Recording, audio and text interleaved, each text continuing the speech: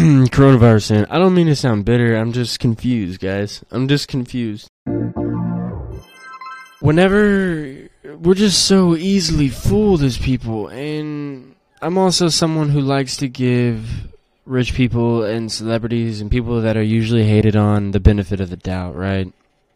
Rich people provide a lot of rich people, especially the people that are kind of catapulted into our view, like the Bill Gateses and Jeff Bezoses and all those, the Jay-Z's or whatever.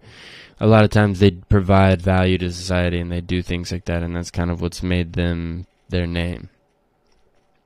So I usually, whenever, I don't expect them to donate to every cause. I don't expect them to just give out money and do every little thing, because at the end of the day, what allows them to have the most effect on the world is having a solid foundation at home. So that's their thing. But whenever I see celebrities or rich people or whoever donating X amount of money to a cause or to this or that, what does that do? Who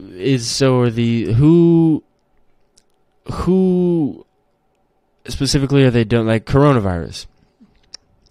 Are you buying masks? Are you donating to a person who's working on some sort of ventilator that's highly reusable or whatever?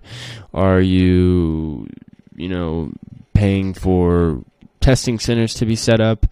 Are you doing all these, what is throwing $5 million? And I don't want to, that's why I'm not saying any personal, specific people, because it's I'm just tired of headline culture. That's right. I'm tired of headline culture. And this coronavirus shit has just been full of it. That's the whole, there's just so much misinformation in my head, and me personally, I'm someone who searches for every single possible side of something, just because I know there's no every truth is kind of somewhat subjective, besides a few things. Science is pretty objective, but there's a lot of subjectivity that goes into finding the objectivity in science, right? So there's so much misinformation in my head regarding something like this virus, and I'm sure so many people's heads, because it's all these different headlines and shit claiming this or that. In January, most big outlets right now that are telling you that you need to stay inside and coronavirus is going to kill everyone, in January they were telling you that it was all good. So,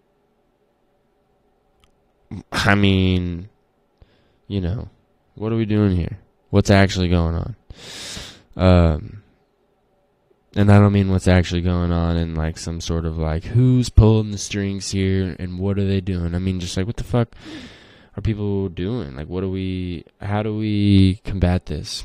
How do we combat being manipulated, by any sort of okay, here's an enemy, we need to fight this enemy, the enemy's a virus, you can't see the enemy, let's go towards the enemy. How do we not get sucked into,